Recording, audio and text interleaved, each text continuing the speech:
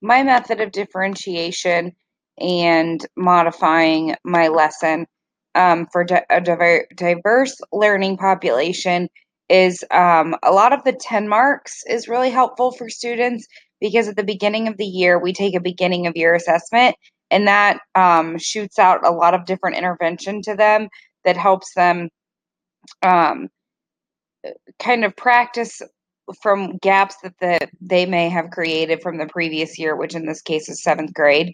That's helpful to them because they are filling in the gaps while also learning new content. So that's one way that I think my delivery methods can help a diverse student population. I teach three different levels of math: intervention, regular, and honors. So I do have to differentiate and gear my lessons towards a variety of different learners. So I've learned the ins and outs of that.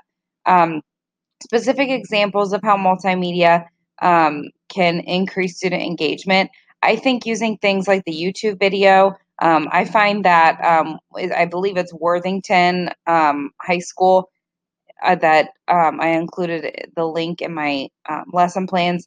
They create a ton of different math music videos with up and coming songs and singles, and they base them off of pre-algebra and algebra concepts. I use those in my class a lot because the students are interested, and music helps them memorize, and they're learning the songs as they go, which is really nice because they're learning the rules of whatever the math concept is when they're learning the words to the rewritten song.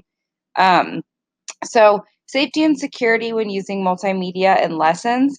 We as a district have students sign a form about acceptable use policies for the internet, and they also take two computer classes at our school over the course of a year. It changes from quarter to quarter, and they're learning about acceptable use for that.